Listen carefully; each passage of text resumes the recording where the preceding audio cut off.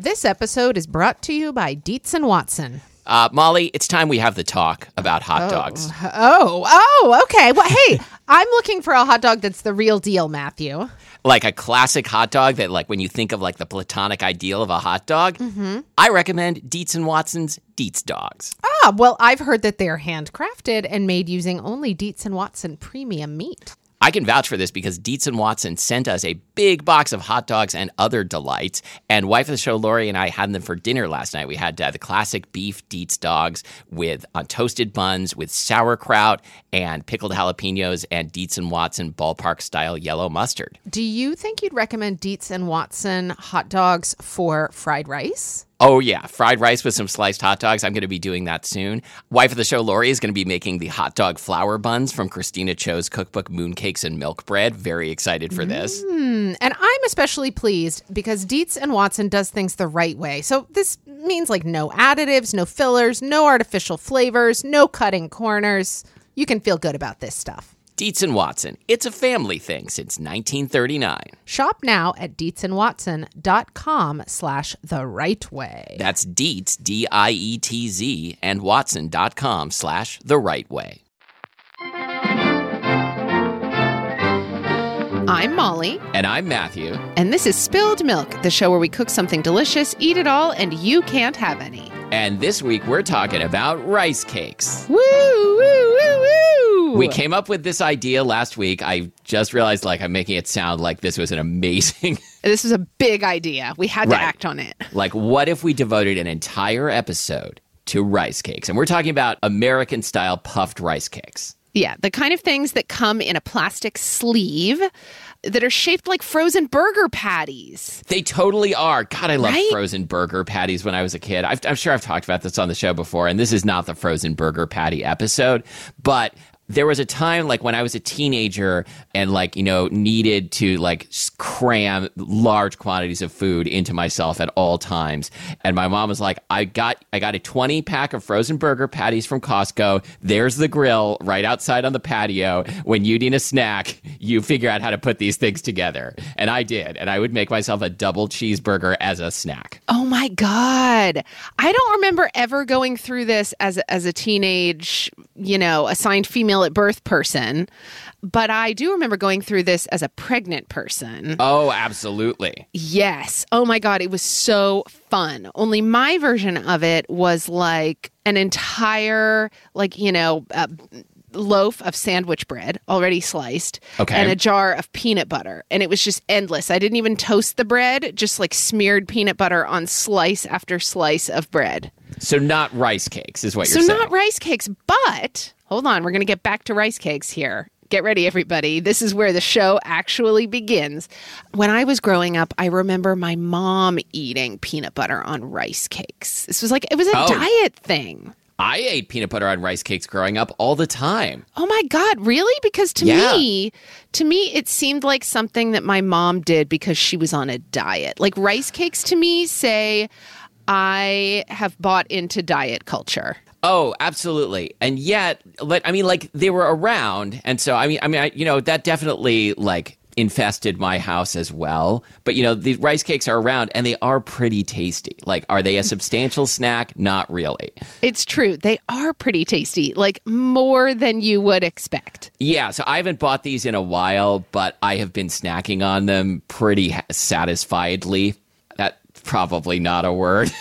Anyway, okay, wait. So let's go down memory lane. I mean, we already just sort of did, but so when you had these as a kid, were they the salted kind? Did they even make the salted kind back then? Well, I think they were lightly salted. Were they? I don't think of them as being unsalted, but I don't know. It's possible. You know what's always bothered me about rice cakes? It sounds like I'm just shitting on rice cakes, but I do actually enjoy eating them. What's always bothered you about rice cakes? It's time. Well, I really need them to be unbroken. Like when I take them out of the packaging, I want the Laura Hillenbrand book.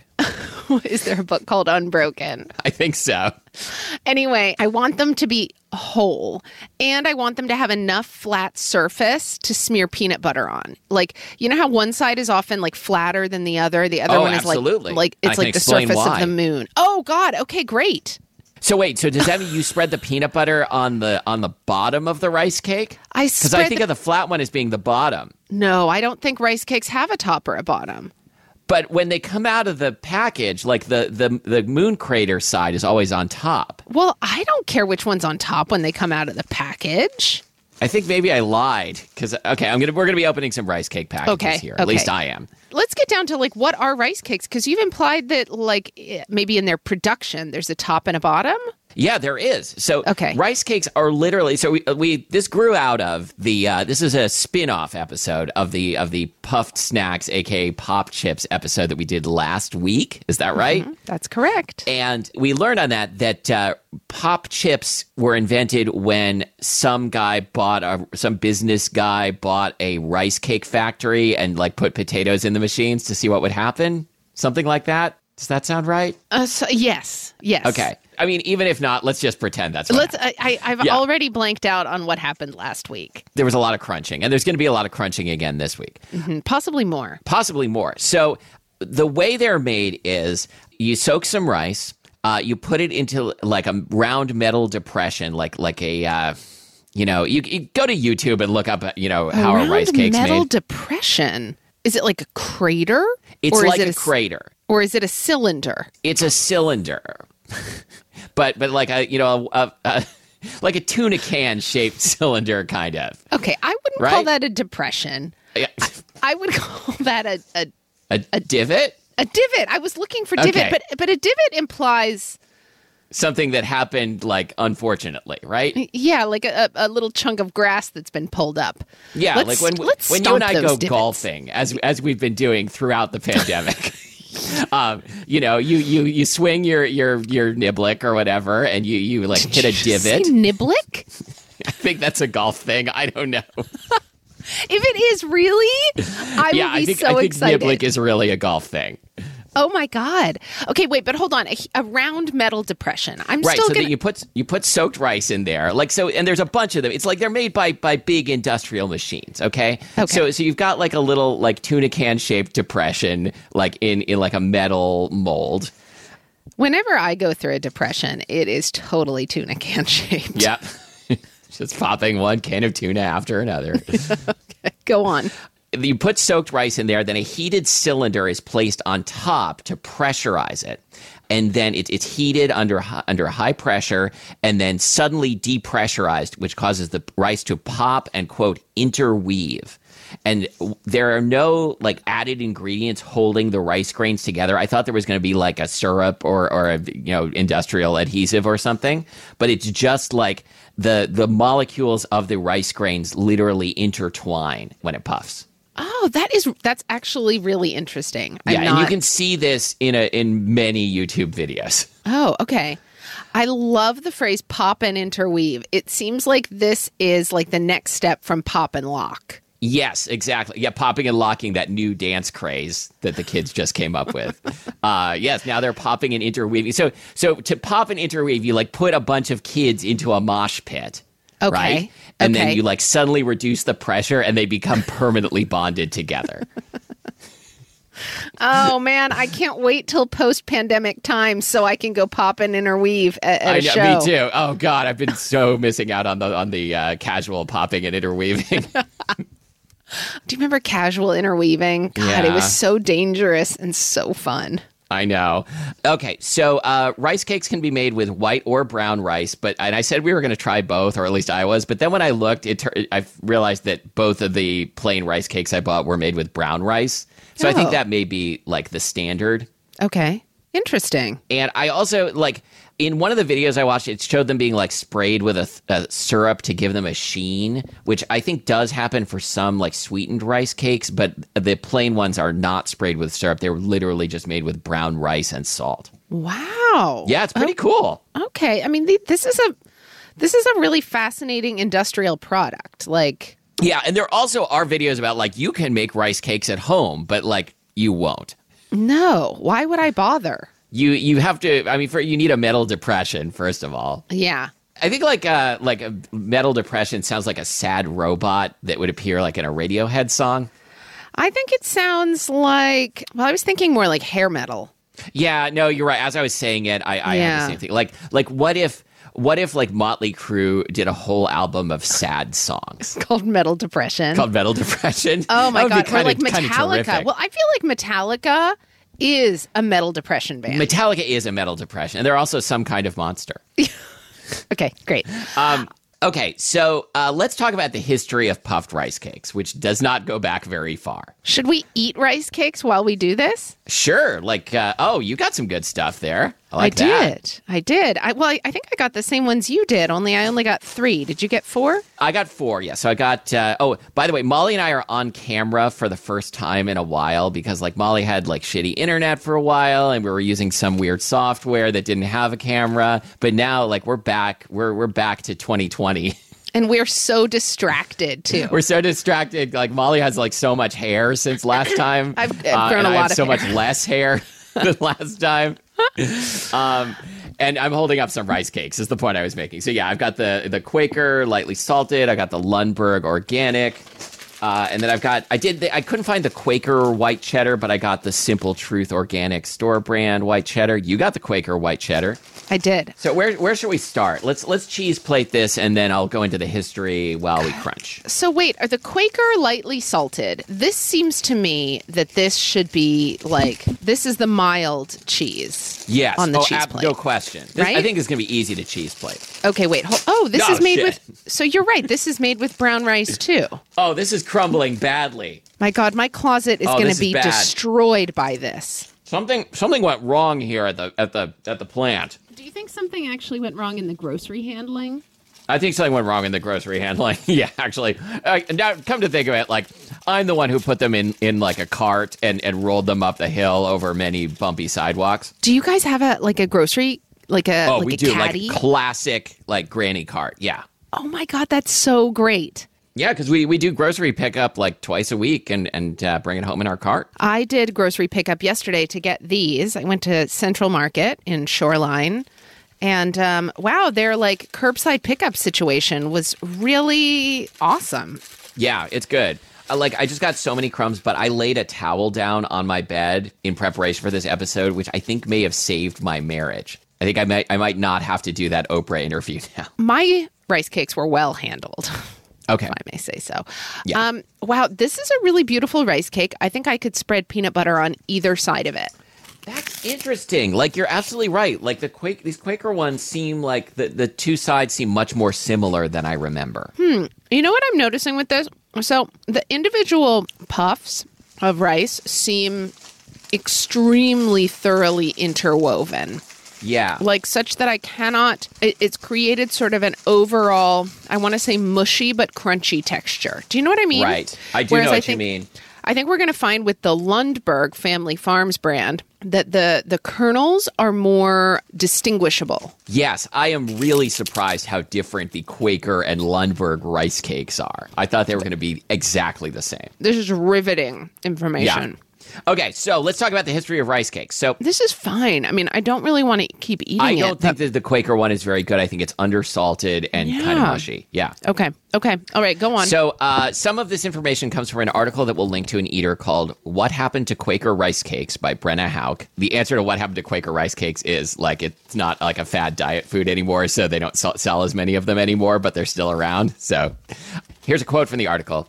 I can't remember the first time I held one, but I also can't remember a time before I did. Palm-sized discs, they're the same weight as styrofoam with a scant sprinkle of flavor crystals, salt, or maybe cinnamon dusting the top and coating the crevices between each grain of puffy rice. So puffed rice predates industrialization and probably something people have been doing since antiquity. Really? Yeah, because like you can like pop rice kind of like popcorn, like just when it's roasted. Mm-hmm. Like if the rice is a little moist and you roast brown rice, like some of it will puff. Mm-hmm. And people probably thousands of years ago figured that out and were like, oh, this is good. Like I'm gonna like puff rice on purpose.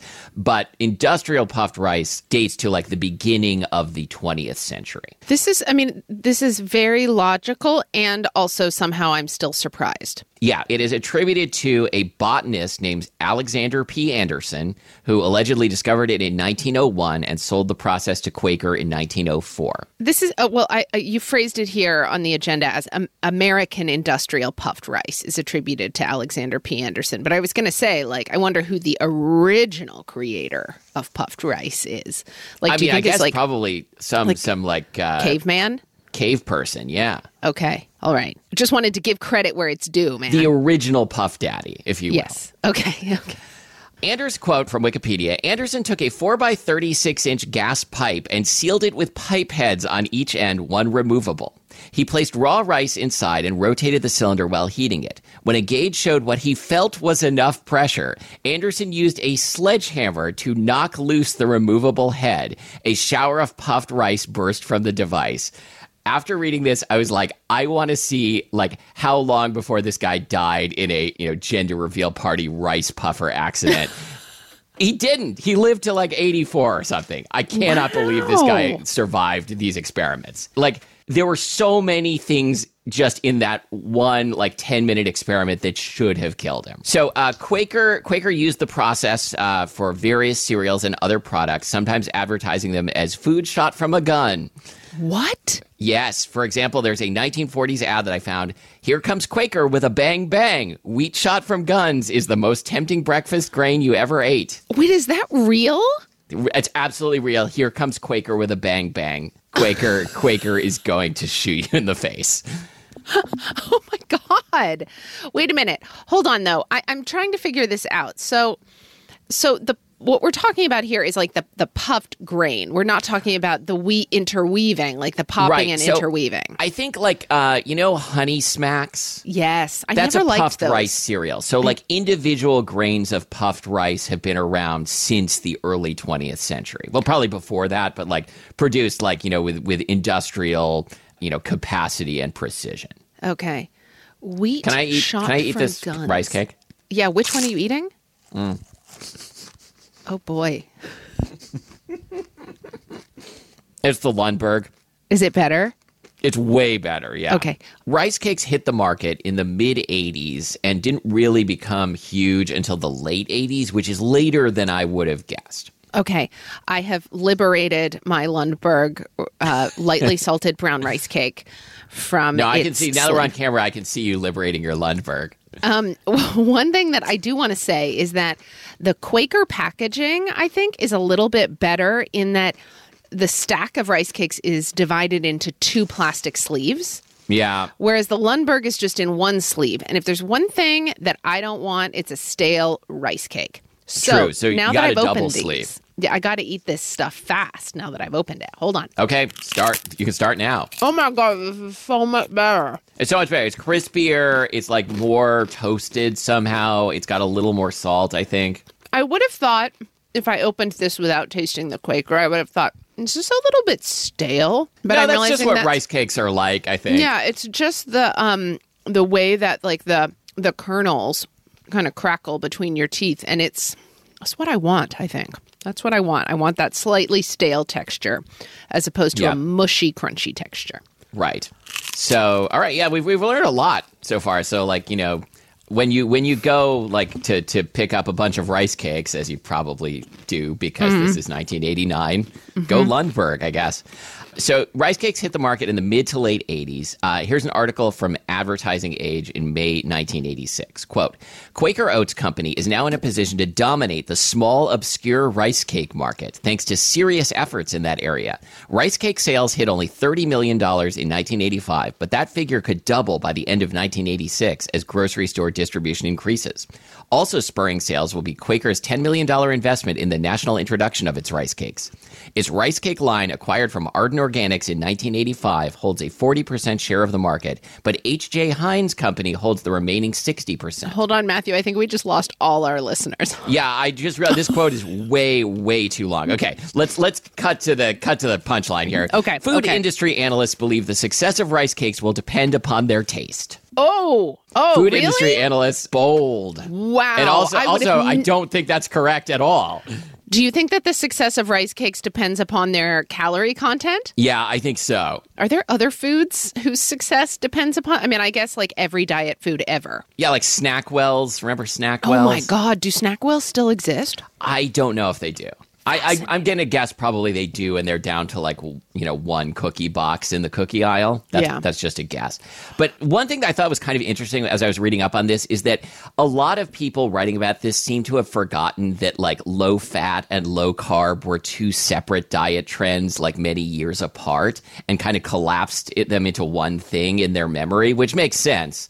But I'm old enough to remember that that's not what happened. Oh, yes. Yeah, it was definitely low fat in the beginning and low carb. Nobody thought about that. Right. And so these like rice cakes are like symbolic, emblematic even of like the low fat diet era. Right. Okay. How do you think these things entered your childhood household? Like, did Judy Amster buy these out of a moment of like diet? Oh, yeah, I think so. That like these are a snack that's good for you.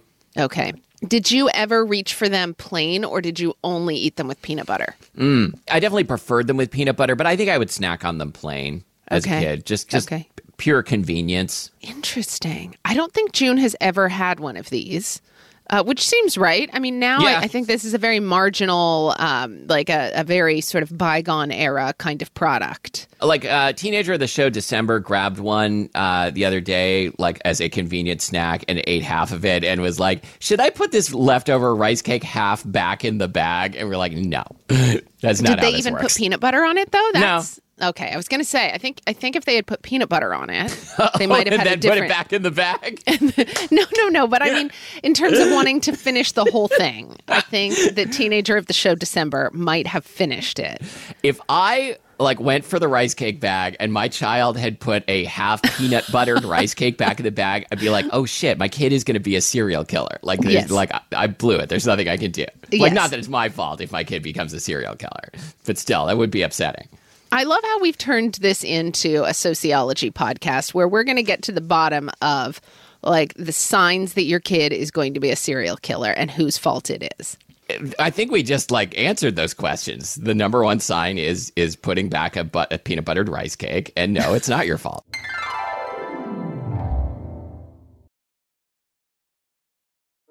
Welding instructor Alex DeClaire knows firsthand how VR training platforms like ForgeFX can help meet the demand for skilled workers. Anywhere you go look, there's going to be a shortage of welders. VR training can help welding students learn the skills they need to begin and advance in their career. The beauty of virtual reality is it simulates that exact muscle memory that they need. Explore more stories like Alex's at meta.com/metaverseimpact. Disney Plus and Hulu are better together in the Disney Bundle with new movies and series. On Disney Plus, experience the full Taylor Swift The Eras Tour, Taylor's version, with new main show performances and acoustic collection. On Hulu, follow the fantastical evolution of Bella Baxter, played by Emma Stone in the award-winning film Poor Things.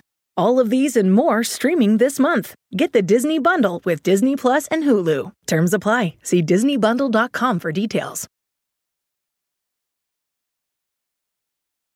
Matthew, is Quaker still the leading brand for rice cakes? Yeah, Quaker, I think, is still the leading brand for rice cakes, and they make all of their rice cakes at a factory in Columbia, Missouri. Huh, okay. How long did this product, have its heyday? So, by 1995, they were still, a huge snack. Which, again, this whole thing happened, later than I remembered. I would have guessed that, rice cakes were already big by 1982. No. Not so. So really 1985 to 95. Yeah, and then by the late 90s, people had started to move on to other things, and the low-carb fad really hit around 2003, and, sales really dropped off. And so they came back with snack-size rice cakes marketed in, chip bags, and I got a couple of those. And those seem to be now more widely available than, the classic hockey puck ones, because it used to be... I remember, in my, adult grocery shopping lifetime, there would be, a whole rice cake section with the tall bags, just, dozens of different varieties and brands. And now, that's mostly migrated over to, the healthy chip section. I'm fascinated by the thought of like chip-sized rice cakes because for me, the entire reason for eating a rice cake, okay, hold on, Matthew, hold your horses. The entire reason for eating a rice cake is to put peanut butter on it, to like get peanut butter from the jar to your mouth. I think like people you've got want little ones- more convenient snacks than that these days, though. But like, are they using these? Are they dipping these things? Are they what do you do? Are these all flavored? The ones in bags, I think, are mostly, if not all, flavored. And like I'm like an on-the-go business person. Like I don't have time to stop and spread peanut butter on things the way I used to. Like I mean, I have people for that, of course, but like I need a portable snack that's going to satisfy me with a crunchy texture. And some sort of flavor powder. And that's why I bought Simple Truth Organic Creamy Ranch with other natural flavors mini rice cakes made with rice and corn. Okay, talk for a minute about these while I open up my Quaker white cheddar full-size rice cakes. Okay, I think these are very good. Like I've been snacking the shit out of these. How would you compare them to like a potato, like a pop chip type thing?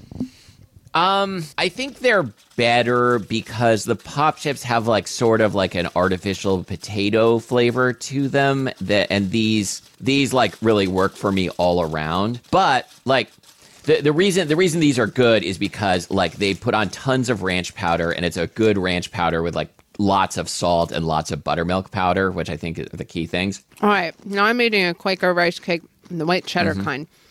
I noticed that it is kind of freckled. I don't know if you can see that there are like yellow splotches in it. Yeah, I can see the splotches. I'm kind of like as though it's like got butter buds in it or something. But hang on, I'm trying to figure out what's going on here. Doesn't really taste like white cheddar, but it tastes good in that like powdery dairy facsimile kind of way. Yeah, I do remember having the white cheddar ones before, and I think I got the chip style white cheddar ones, the store brand Simple Truth Organic. You know, this reminds me of Pirate's Booty. This is like the flavor of Pirate's Booty in the shape of a cake. Yeah, I think Pirate's Booty probably also like cannibalized part of the rice cake market. Good point. Oh, this is tasty. I like this. Interesting. Matthew, wait a minute. Can we pause on the rice cakes for just a second and return to last week's pop chips? Because, so we record on Monday mornings generally. Yeah. I'm telling you this because the listener already knows, obviously. Oh, right. Oh, yeah. Yeah. This is your hint, like, you know, don't forget next week's taping. No. This is the first time I've showed up in 6 weeks. So we usually record on Monday mornings. Monday evenings, I teach a class on Zoom. And I usually, like when my class takes a little break midway through, I usually go get myself a little bowl of chips to quickly inhale on our break or whatever. Of course. So last Monday, after eating pop chips with you in the morning, that evening I got myself a bowl of pop chips. And I was like, I'm going to see how this feels to have as like a legit snack. And I couldn't even finish the bowl. And we're talking like a little bowl, okay? I was like, what? I wound up dumping them all in the yard waste container. Yeah, we like... How did we do on the pop chips? We ate neither none nor all of them. Neither none nor all. The only thing I've saved are the Lay's Poppables, the ones that are like, you know, I ate quite a few chips. Of the white cheddar popcorners. I thought those were pretty good, but then I didn't finish the bag. Like, when have I ever not finished a bag of chips? You're right. Yeah. They're not very good. Yeah, it was weird. It also just felt so processed, and I'm aware that is like my my snobby mind. Yeah. But still. Anyway, there's my pop chips update. When you said you wanted to see if they were a legit snack, that there's an episode of The Good Place where Eleanor Shellstrop, played by Kristen Bell, describes herself as a legit snack, which is very funny. That's delightful. Okay, what else do we need to know? Last thing, perhaps, about rice cakes is Quaker and Lundberg have made dozens of rice cake flavors, and I started to make a quiz, but like my wacky ones really stuck out too much. But here's a few that are available or were. Coconut Sprinkle, which is part of the Lundberg Thin Stackers series. Butter popcorn, not buttered popcorn, but butter popcorn. Okay. Tamari with seaweed, which I misspelled on the agenda as Tamari with Sea Week, which is like Shark Week. Cinnamon Toast, and everything. Wow, Not that was everything bagel, but just everything. Yeah. I wonder what kind of stuff they cram into the rice cake. The everything one. Wife of the show, Lori, and I went to did a quick Trader Joe's run yesterday, and we were talking on the way back about Trader Joe's, how many different trail mixes they sell. That I was speculating, not having gone into the store, that maybe like due to like pandemic supply chain issues, they haven't been able to sell all of their regular. Wow, the setup for this joke is taking way too long. I can hear it too. Anyway, the joke was that they were just going to like make like one trail mix at any given time based on like which trail mix components they had available in the category, and just call it like, this is the shit you get trail mix. So it's going to be like a piece of peanut brittle and like 3 of those caramel chips that no one really likes, and like 2 different kinds of peanuts. That was a really good story. It was a great story, yeah. Let me tell you about some other things we talked about on the way back from Trader Joe's. Your typo where you turned seaweed into seaweek reminds me, have you watched The Octopus Teacher? No, Octopus what's Teacher. that? It's on Netflix. Matthew, I'm like the last person to watch this. No, actually, you're the last person to watch this. I am. So it's on Netflix, and I've only watched half of it because it was my kid's bedtime. Is this like a thing with like tentacle sex? No, there's no. Okay. I haven't gotten to any sex part yet. I mean, because I feel like if I wanted to write like an erotic octopus story, I would call it My Octopus Teacher. I mean, I'm not saying I want to write a erotic octopus story. I'm saying I need to write an erotic octopus story. Please continue. I can't wait to read it. Please send me the Google Doc when you're ready for editing. What do you think of the title Eroctopus? Never mind. Anyway, yeah, I was just going to say it's like a tender, loving Shark Week is My Octopus Teacher. No, but really, it's quite delightful. If you are someone who loves nature documentaries, if you need something that feels good, I mean, that's not Eroctopus, not feels it doesn't good feel that that way. good, but it feels pretty good. Feels pretty good.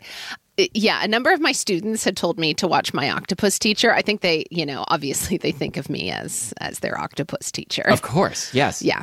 But anyway, it's really good, Matthew, and I couldn't pass up the opportunity to link it to your typo of Sea Week. No, that totally makes sense. Do they think of you as their octopus teacher because you turned on an octopus Zoom filter and couldn't figure out how to turn it off? No. Okay. So that's a great segue to our most popular segment, Cute Animals You Need to Know.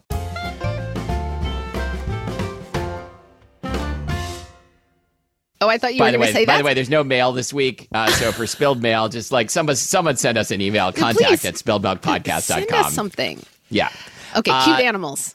So since giant otters were so polarizing, I am curious to see what people think of other giant animals. And so this week I give you Cocoa Puff, a Flemish giant rabbit. Mm-hmm. And this is a domesticated rabbit, and it's the largest domesticated rabbit. It's like the size of a medium-sized dog, I guess, maybe like a small-ish dog. I'm looking at the video that you linked to of Cocoa Puff, the Flemish giant rabbit, with its human children who it hangs out with. I want this rabbit. Oh yeah, this rabbit is a delight. The females have a pronounced dewlap, which is like the flap of fat under the chin, which is adorable, and you can like rub it and scratch it. And yeah, I was just thinking about how much you really leaned into rubbing and scratching the dew flap. Yeah, it's a dewlap, but yes. Go on. The thing I've been noticing, like as I get into more, and as YouTube has realized that like everyone else in the world, the thing I want to watch is cute animal videos. Like when the gist is like, this is the cute animal that is also our pet, and we're appearing in like a 3-minute segment about like us and our giant rabbit or other weird pet. There's this underlying tone of like the family is trying to pretend that they're normal. Yeah. Which I enjoy very much. Like, we're just like you. We just have our pet. It just happens to be like an 80-pound rabbit. And And like, but you can tell that they're not really normal. And I don't mean that like in a judgmental way. I just think like the line the tightrope they're trying to walk there is very entertaining. I love this. By the way, the whole time you've been talking, I'm still watching the Cocoa Puff video because it goes on and on and on and on. Oh yeah, it's great. Oh my so we'll God. link to that in the show notes, which you can find in your podcast player. Yes, Molly, I have one thing there. to say. So the Flemish giant rabbit was suggested by listener Casey. Thank you, listener Casey. Thank you, listener Casey. Listener Casey has a rabbit that is, I believe, half Flemish giant. So, so let's all go visit listener Casey. Yeah, okay. Listener Casey, we'll be there shortly. Okay. The CDC released new guidance today that says we can come to your house and pet your rabbit. Okay. Yeah, rabbits don't transfer COVID. Nope. That's right. So this will be fine. June and I saw a billboard the other day that was a very large photo of a man and a dog, and they were like snuggling, and the words on the billboard were something like "dogs can't spread COVID" or something like that. Do we know that for sure? Well, June was like, what do they mean dogs can't spread COVID? And I was like, well, in theory, the virus could like live on their coat for a little while if you like coughed on them. But you shouldn't cough on your dog. But you shouldn't Even I know that, and I don't have a dog. Well, what if I coughed on my hand, then I pet somebody else's dog and left my COVID germs on their dog, and then they pet the dog and then licked their hand? I mean, I think dogs can transfer COVID. Yeah, so you really debunked that billboard. Anyway, so there you go. That was my story. All right. So I have important news about the quilting segment, which is that I know we stopped doing the quilting segment like 3-4 weeks ago, but I came up with a name for it. So Abby, can you go back and edit this back into every episode?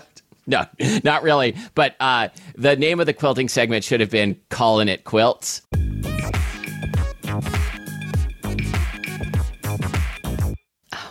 God, that's great. And so what it's about is like whether or not I should machine wash my new quilt, right? Right, because people have very strong opinions on this in the sense that we've gotten no less than 2 emails, one from someone saying do not machine wash the quilt, and another person saying to machine wash the quilt on Gentle Cycle. I think this rift is going to split our audience. I don't think we're going to come back from this. What do they call it, like in a religion when like it breaks into 2 religions? I know there's a good word for this. A schism. Schism, thank you. Well, I have a little bit of an update on Callin' It Quilts. Oh, great. Right now, so I've been sleeping with my quilt on top of our comforter. Oh, I've been sleeping with an octopus. Anyway, how erotic. I tried. Thank you. I really appreciate that. But during the day, when I am not in the bed, and when the bed is made, you sound like a robot that just learned English. When I am not in the bed, no, I fold up the quilt and like put it somewhere where the dog can't lie on it. That makes sense. Because I still haven't washed it.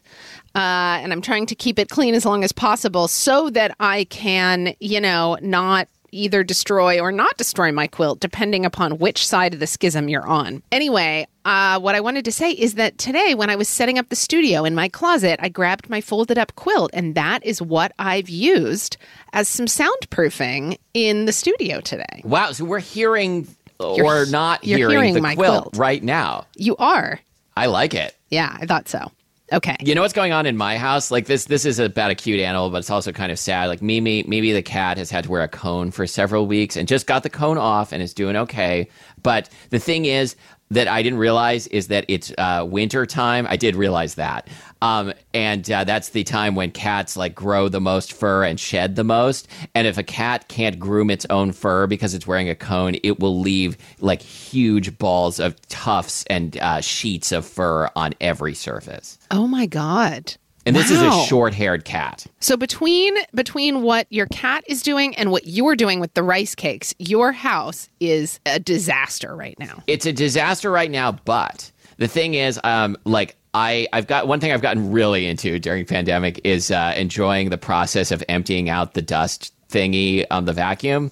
And so I'm really looking forward to this week's vacuum. This is super exciting. Yeah, okay. Maybe we should do a segment about vacuuming.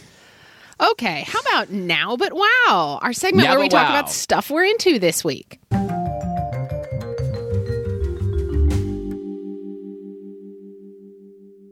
Can I go first this time? Sure, yeah, you go All first. right. So I've been listening to the Food Truck Scholar podcast hosted by Ariel Smith, and it is really a podcast for food truck operators. So it talks about operators themselves and like food truck historians, regulators, like sometimes people who like to eat at food trucks, but like everyone involved in the food truck industry. But like if you love food trucks and you miss food trucks, like this is a wonderfully produced show. Ariel Smith is a great host, gets really cool guests, and like I am learning so much about food trucks that I just never really thought about before. So it's a real like behind the scenes look. I love the phrase that you wrote on the agenda. This is a podcast for food truck operators. This is what I love about the world of podcasting. Yes. That there is truly room for every kind of podcast. Yeah, that's true. So no, but I genuinely recommend this show. Like if you like food trucks, I think you are going to enjoy this show. Matthew, I have to tell you. So I had a different Now But Wow that I was going to do this morning. And as I was like washing my face, I realized, so last week in Now But Wow, I talked about how excited I was that finally my hold through the library had just come, like it was my turn to read The Book of Delights by Ross Gay. Remember I mentioned this last week? I do remember that. And how excited I was. was. Have you gotten it yet? I've not gotten it yet. I think it says estimated time like 9 weeks. Okay, so now you see why I was excited, right? Yeah, okay, absolutely. Well, I'm now like halfway through it. And I was going to talk about something else this morning, but I realized while I was washing my face that last night I dreamed like thinking about that book. So I just had to share that this book is so good that like it's showing up like in my dreams. Like I'm unpacking it in my dreams. So if you, listener, have not already put a hold on Ross Gay's The Book of Delights through your library, well, either buy a copy or get on hold. Yeah, you could also like buy the book. You could also buy the book. I mean, the truth is I'm going to go out and buy the book now. Yeah. So sorry, I'm doing 2 weeks in a row of Ross Gay, The Book of Delights. No, that's totally legit. That's a legit snack. In the dream, like were you dreaming about the book as like a physical object or like something that happened in like that he wrote about in the book? I was like analyzing it like I do, like I was like doing a close reading of it as I was dreaming. Like, and it wasn't that I was dreaming about doing a close reading of it. It was like in my dreams, I was unpacking the book and specifically like his writing style. Wow, that is I know. super nerdy. It's so nerdy. But anyway, I just had to share because, I mean, now, but wow, what a nerd am I? Yeah. Anyway, the book is great. For your next dream, I recommend Sexy Octopus Dreams. You mean Octopus Dreams? Your Octopus Dreams. Okay. No, I can't tell you how much I appreciate you like going on that Octopus journey with me and trying to like make that word a thing for a few minutes, because as soon as I said it, I was like, I wish I could take that back. But no, that was so affirming. That's what I am. I am here to affirm you sometimes. Yeah, and I don't mean like take it back because there's anything wrong with like erotic octopus content. Just like it's so many consonants. It's true. All right. You can find us online at spilledmilkpodcast.com and on Reddit at reddit.com/r/everythingspilledmilk. You can send us an email for Spilled Mail, our sometimes segment, contact@spilledmilkpodcast.com. Mm-hmm. Our producer is Abby Circatella, who is our octopus teacher. Yep. And thank you, as always, for listening to Spilled Milk, the show that is a podcast for food operators. Operator, can I have a food podcast? Operator, can I have a food? I'm Molly Weisenberg. And I'm Octopus Man.